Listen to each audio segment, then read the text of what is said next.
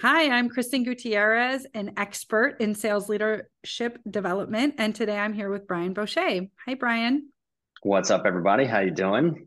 Good. So, Brian, you're here for Be a Better Sales Leader and in our interview series, and I just thought maybe you could tell us a little bit about yourself. Yeah, so I'm the co-founder and CEO of the Purpose Company. So what we specialize in is helping people discover their exact purpose, but also packaging their purpose into a form of expertise that they can take out into the world and monetize, whether it's speaking, coaching, or consulting. So that's my thing. That's your thing. So, how long have you owned your own company, and how long would you consider yourself having been a leader? Been an entrepreneur for going on 8.5 years. And then in the last 4 years, our company started having its own team. I mean, what I started my first business with like 50 bucks and by myself. My first course, I was teaching how to become a self-published author. And something that I had already discovered before that was a proprietary methodology to discover one's purpose. And so after I kind of learned all my entrepreneurial lessons, if you will, on teaching people how to become self-published authors in my first course, I decided that my next big play would be to create the company that I'm running today. And so for the last 4 years, we've had, a team of some sort, and our team now is growing quite a bit. And I'm sure our team will be at somewhere between, I don't know, 20 to 30 people by the end of the next 12 months. Oh, congratulations. It's so Yeah. fun watching your journey and being part of it. But from a leadership perspective, did it come naturally to you, or how was it when you first started leading the team of one to like the team where it is now? And what do you think of when you start to think about the future state of how big your team might be? It's really funny because my first book that I ever read, my first self-published, or not, my first book that I read when I was 16 was John Maxwell's 21 Irrefutable Laws of Leadership, which is really interesting for somebody who's 16 years old. But I was at like this student leadership conference when I was 16 years old. And one of the giant piles of books at the back of the room was copies of 21 Irrefutable Laws of Leadership. And so that was literally the first personal development book I ever read. And because of that, my entire personal development journey was viewed through the lens of leadership before anything else. Before it was about like, having a better mindset or becoming an entrepreneur, the lens started with leadership. And what's interesting is, we have a highly proprietary process to discover purpose. And so by breaking an individual's purpose down into four elements like we have, my primary leadership tool is actually understanding Mm. an individual's contribution to my team, because we define purpose as the best of what you have to help others. So for me, the number one thing I have to do to any of my direct reports is to determine what is the unique thing, what's the best of what they have to contribute to the team, and how can I individually connect that to the mission. Okay, McKinsey did a study in 2021.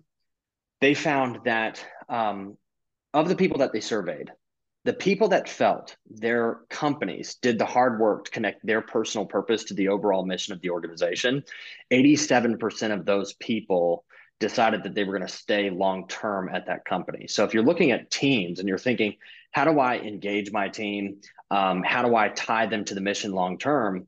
My leadership philosophy is I have to understand what individually motivates that person and what are they individually best at, and work daily to tie that uniqueness to the overall mission. Wow, that's fascinating, right? You have so much knowledge of the subject matter, and that yet you started at just 16 with a book, and here you Mhm. are now. So other than like tying the mission, tying an individual's contribution, their strengths back to your Mhm. mission, are there any other nuggets of wisdom that you would share? What contributes to you being a great leader? I There's this dynamic between purpose and fulfillment. Everybody is seeking some level of fulfillment in their life. Some people are seeking like surface level happiness. Some people are seeking something much deeper than that. Purpose is the best of what you have to help others. Fulfillment, on the other hand, is the result of helping others with the best of what you have. And human beings receive fulfillment in really three primary ways. One, gratitude from those we help. Two, observation of the people we help. So, for example, if you are an associate at a big four accounting firm, it's really important for your leader to let you know how you help the client so that that person can actually observe the transformation that the client had. The other way that we receive fulfillment is through our own personal results. So that could be the simple stuff. It could be like, getting a new car or getting a raise or something like that. But what most drives people is the gratitude they receive. And the biggest mistake that leaders make is they fail to give the people that report to them, that are on their team, specific gratitude. Not general gratitude like, hey, John, thank you so much for being here today. Super glad you walked in the door.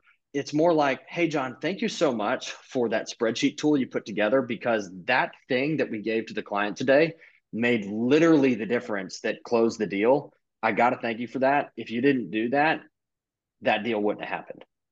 That's an example of specific gratitude. Even better is if you know that one of your team members has an incredibly high value skill set, make sure that you're connecting the gratitude, that specific dose of gratitude, to the high value skill set.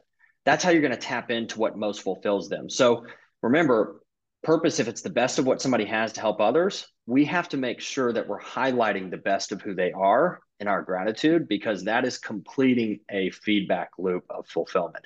A lot of companies make a big mistake. Companies confuse compensation with gratitude.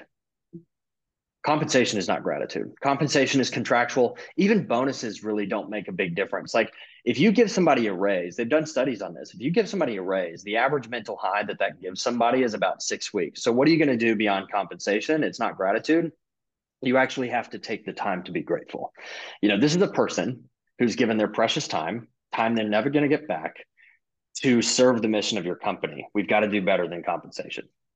I love these interviews because I always learn so much, both about my own leadership journey and then just kind of what contributes to this whole concept of leadership, no matter what you're doing, is sales leadership or people leadership.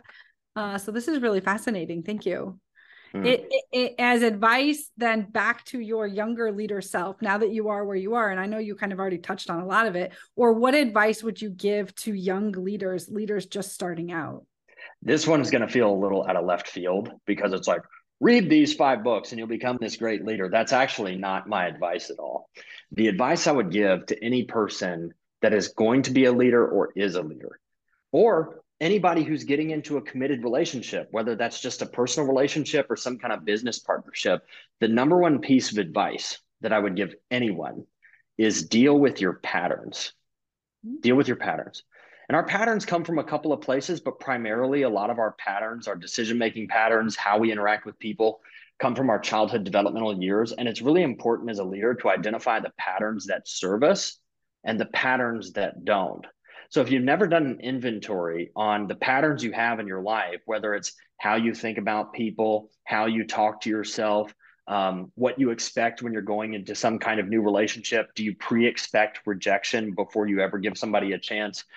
The number one piece of advice I would give someone is to deal with your patterns, because a lot of our dysfunctional patterns, if you will, are what produce insecurity in our leadership.